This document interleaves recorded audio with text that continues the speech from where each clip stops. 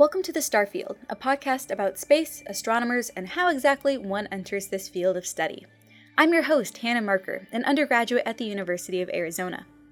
I'm graduating in a little more than a month. I don't know exactly what's going to happen after I graduate. I used to think I was going to go to graduate school and get a doctorate in astrophysics and do research. Now I'm working on taking more classes as preparation for medical school. We talk today about how the job of an astronomer might change as time goes on. Through our 3 segments, we'll see how a career in astronomy may shift with recent events, with time, and with personal goals. As for the details, stay with us. We want to start today by looking at another object in Dr. Chris Impey's office, one which speaks to the changing climate around crewed space missions. Dr. Impey is Distinguished Professor of Astronomy and an Associate Dean of the College of Science, and his office is full of artifacts from his time as an astronomer. The item we're looking at today is a poster that hangs on the large whiteboard dominating one side of the room. The poster itself isn't huge, maybe 1.5 feet tall by 1 foot wide. Dr. Impey describes it a little bit further here. A poster that's meaningful because it represents a future that we're entering is a poster that NASA produced and it's a picture of a astronaut doing quite an athletic thing for an astronaut because you're used to them galumping around on the moon and that's about all, and it's pretty clumsy. So this astronaut is athletically scaling a vertical wall chasm on Mars. You can see the red rock and the red background, and at the bottom it says Mars Explorers Wanted. So it's a sort of job ad for Mars Explorers. Of course, NASA isn't the only company or organization these days looking for people who might go to space. So they actually made a small series of posters that were trying to pump up the new age of space exploration because we think it's going to happen. Now, it's pretty hard to imagine that because the U.S. is now entering, I think, a 7th year where we haven't been able to put an astronaut in space without help from the Russians, and most people know we're not too friendly with them right now, so that's an awkward thing to depend on the Russians. So since the shuttle, was grounded, America has not had a launch capability for astronauts. We've depended on the Soyuz. And that gap is stretching out, and probably the person who'll end that is Jeff Bezos and Elon Musk, the 2 people who end that with their private space probes. So in the doldrums of a long time when America has not even been able to put an astronaut in Earth orbit, it seems bizarre to think about space exploration, but there are plans afoot, and NASA and the private sector and Europeans and Japanese are planning moon bases, they're planning Mars bases, they're planning deep solar system exploration, and it seems to be real. I mean, it's not just around the corner, but it's going to happen. The technologies are already being developed. It takes a fair amount of money, it takes time. And so having a job ad for Mars Explorers is probably totally appropriate for an 11-year-old. I mean, if you're trying to hook an 11 or 12-year-old boy or girl into space exploration in the future, now's about the time to seed the hook, because by the time they're 20, we probably will want people willing to go to Mars. And they're even being called the Mars generation, the group of current students, maybe in middle school right now, who will be the right age when we hypothetically are ready to go to Mars. Dr. Impey remains really optimistic about them. Yes, it's been a while, but that doesn't mean we'll never go back to space. The poster just reminds me that even though things seem to be going slowly and we seem to have gone backwards, it's hard to believe it's almost a half a century since the last person set foot on the moon. That's just ridiculous to most space fans. That's just crazy. How could we have treaded water for so long? Well, things are probably changing, and there's a future when we will be exploring Mars. Next, I want to take a quick look at 2 areas which are constantly impacting astronomers and their work: funding and politics. These are 2 integral parts of the scientific community. Many astronomers are vying for limited resources, and possibly the group who is most visibly doing this is NASA. The 2020 proposed NASA budget was recently released, and it focuses heavily on the Moon to Mars program and the Lunar Gateway, which is a proposed station in orbit around the Moon as a stepping point to Mars. Additionally, there is continued funding for the Space Launch System, the SLS, which is NASA's new rocket that'll take people back into space. However, one of the most significant cuts in the proposed budget is for NASA's Education and Outreach Department. The cut takes NASA's STEM education funding from $110 million to zero. This includes funding for internships, fellowships, and postdoctoral programs that funnel STEM education into elementary and middle schools. Many of these funding decisions are heavily rooted in politics. Vice President Mike Pence announced recently that President Trump intends to put Americans back on the moon by 2024. This is an ambitious goal, considering the current state of the space launch system, which is significantly over budget and has been delayed for many years. Pence also said if NASA has issues with this goal, quote, "We need to change the organization, not the mission." This plan seemingly has the support of NASA Administrator Jim Bridenstine, who recently admitted that the SLS is not on schedule, but who has promised that the SLS will be involved in the planned 2024 Exploratory Mission 3. However, the interesting thing about politics and funding is that they're always changing. The climate around funding astronomy and space exploration today might be very different in the future, and as astronomers, we just have to change with it. Finally, it turns out that fiscal and political change, or changing technology, isn't always the deciding factor for what an astronomer's career ends up looking like. It could be a big event in the history of spaceflight, the discovery an astronomer really likes research, or realizing the joy of teaching. Or it could be several of those things at once. There really isn't a moment in my conscious life where I wasn't interested in what was going on in the universe. That's Dr. Anne Zabludoff, an astronomer at Stewart Observatory. She wanted to be an astronaut when she was in college, but now she does research primarily. She teaches a lot, and she loves doing it. I'd probably walked past Dr. Zabludoff's office hundreds of times. It's right across from the undergrad astronomy lounge, where most of us congregate to eat Oreos and do homework. I've never actually been in it until we did our interview, though. Dr. Zabludoff greeted me warmly. She offered me coffee or tea before I'd even sat down, and wanted to hear all about this podcast project, what I'm planning on doing with it, what I was going to do after my graduation, and then we got down to business.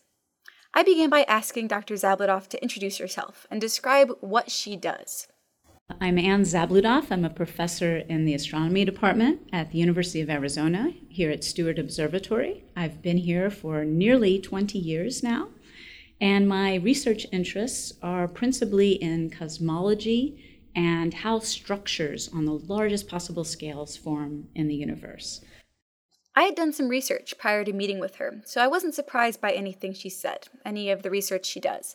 It was pretty standard for astronomers I had talked to in the past, a list of incredibly interesting topics that she worked on, research that she'd done in the past. But the more we talked about her daily work, the less we talked about astronomical research. It turns out a lot of what Dr. Zabludoff does probably doesn't match what people think of as traditional astronomy. My days are quite variable.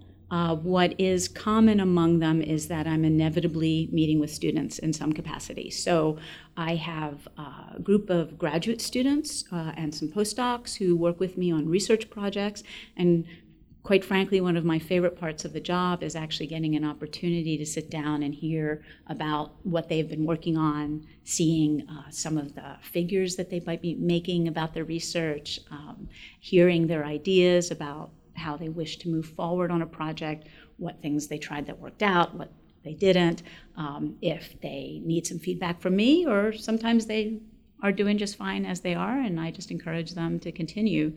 I also spend some time teaching in the classroom, undergraduates, which I thoroughly enjoy. I have things like office hours where people can come to see me informally, and we can talk about issues that they may be having in the class or just about astronomy generally.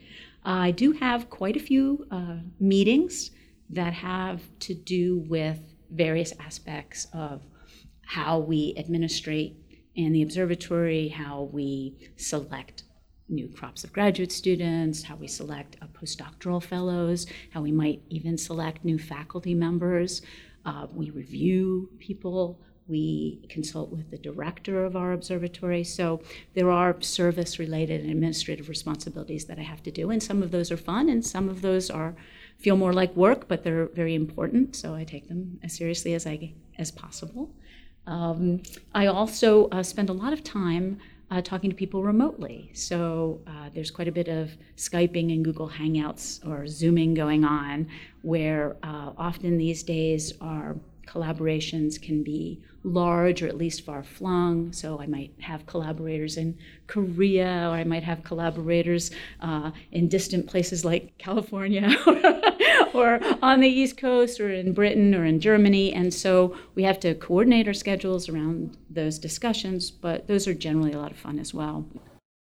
That's a lot of teaching, a lot of time with students, and considerably less time than I was expecting doing simulations, data work, observations, or really anything that falls under the banner of astronomical research.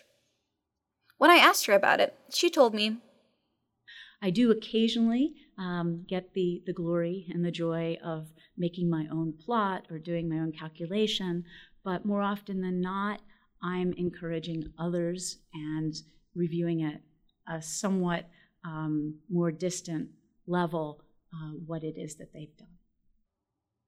I started to wonder, did she set out to get a degree in astronomy and to do astrophysical research only to end up working mostly with students instead?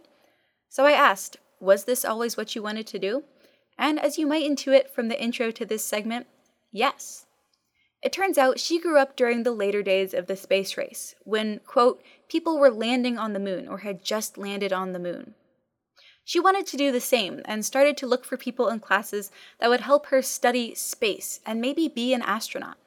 The public high school to which I went was built in the middle of the space race, so there was a lot of extra money flying around to support things related to space, and it had its own planetarium. It was tiny, but wonderful. And so I had a very encouraging teacher there, several actually, but Mr. Nagley, who ran the planetarium and taught the astronomy classes and some physics classes, really was a fantastic resource, as were several key math teachers that I had when I was in school. It turned out there's a lot more to astronomy than just the planetarium, and as she moved through high school and college, she learned more and more. I definitely got the feeling that if I went to a place that had research opportunities and I jumped in with both feet, that I would figure out pretty quickly whether or not I enjoyed being a scientist and if that was something that I wanted to pursue for a career. And so I think all through high school I had that in mind, and when I got to college, there were many opportunities not just to learn material through classwork, but to actually be in a laboratory setting or go out and freeze staring through a telescope and to really learn what scientists did when they did their research. By the time she was early in her undergrad, she knew she wanted to be an astronaut, a goal near and dear to my own heart. But as she soon found out, individual goals can be interrupted by events outside our own control. In this case, it was the Challenger explosion, where all 7 crew members, including a teacher, a payload specialist, and 5 astronauts, were killed. I hoped that ultimately I would be able to go to Mars or back to the moon, as people had when I was growing up. But the Challenger disaster actually happened while I was an undergraduate, and it looked like a great tragedy really made it seem as if NASA would be slowed for a while, at least in its manned mission aspirations. And I knew by that point how much I loved research, and I thought that it would be equally wonderful to continue on in astronomy as a scientist. Dr. Zabludoff set out to do one thing, and ended up doing something very different, primarily guiding the work of students who are doing their own research. I wanted to know what advice she would give a young student who wants to enter the field, knowing what she does now. Dr. Zabludoff pointed out that yes, math and physics are important. It's good to have a basis in those. But there are other useful skills as well. There are many ways of being involved in things related to astronomy. And if you're not someone who enjoys math or thinks math is for them, you could end up being a wonderful writer about astronomy, or someone who teaches in things that are related to astronomy. There are students that I've had who go into space law There are people who are interested in zero-G medicine. There are many, many people who want to be astronomy adjacent in their careers. And I think whether it's a hobby or something that you believe you're designed to do, you will find a way, if it's interesting enough to you, to make a contribution. And I really hope people continue to be as excited as they've been about astronomy. It's certainly something that we all share as people on this planet. Everybody can look up and wonder, and it doesn't matter what your background is. Basically, yes, things will change, but we can still do what we love, do what we can, and do our best. And the rest will follow. Thank you for listening to this episode of The Starfield. This episode is produced and hosted by me, Hannah Marker, in partnership with Active Galactic Videos, Teach Astronomy, and the University of Arizona. For more information about Active Galactic Videos, to see the NASA 2020 budget report, to learn more about the Trump administration's plans to get to the moon, or to learn more about Dr. Zabludoff, check out the links in the podcast description. Many thanks to Dr. Zabludoff for interviewing with us this episode. If you enjoyed this episode, leave us a rating and review on whatever streaming device you use. Until next time, this has been The Starfield.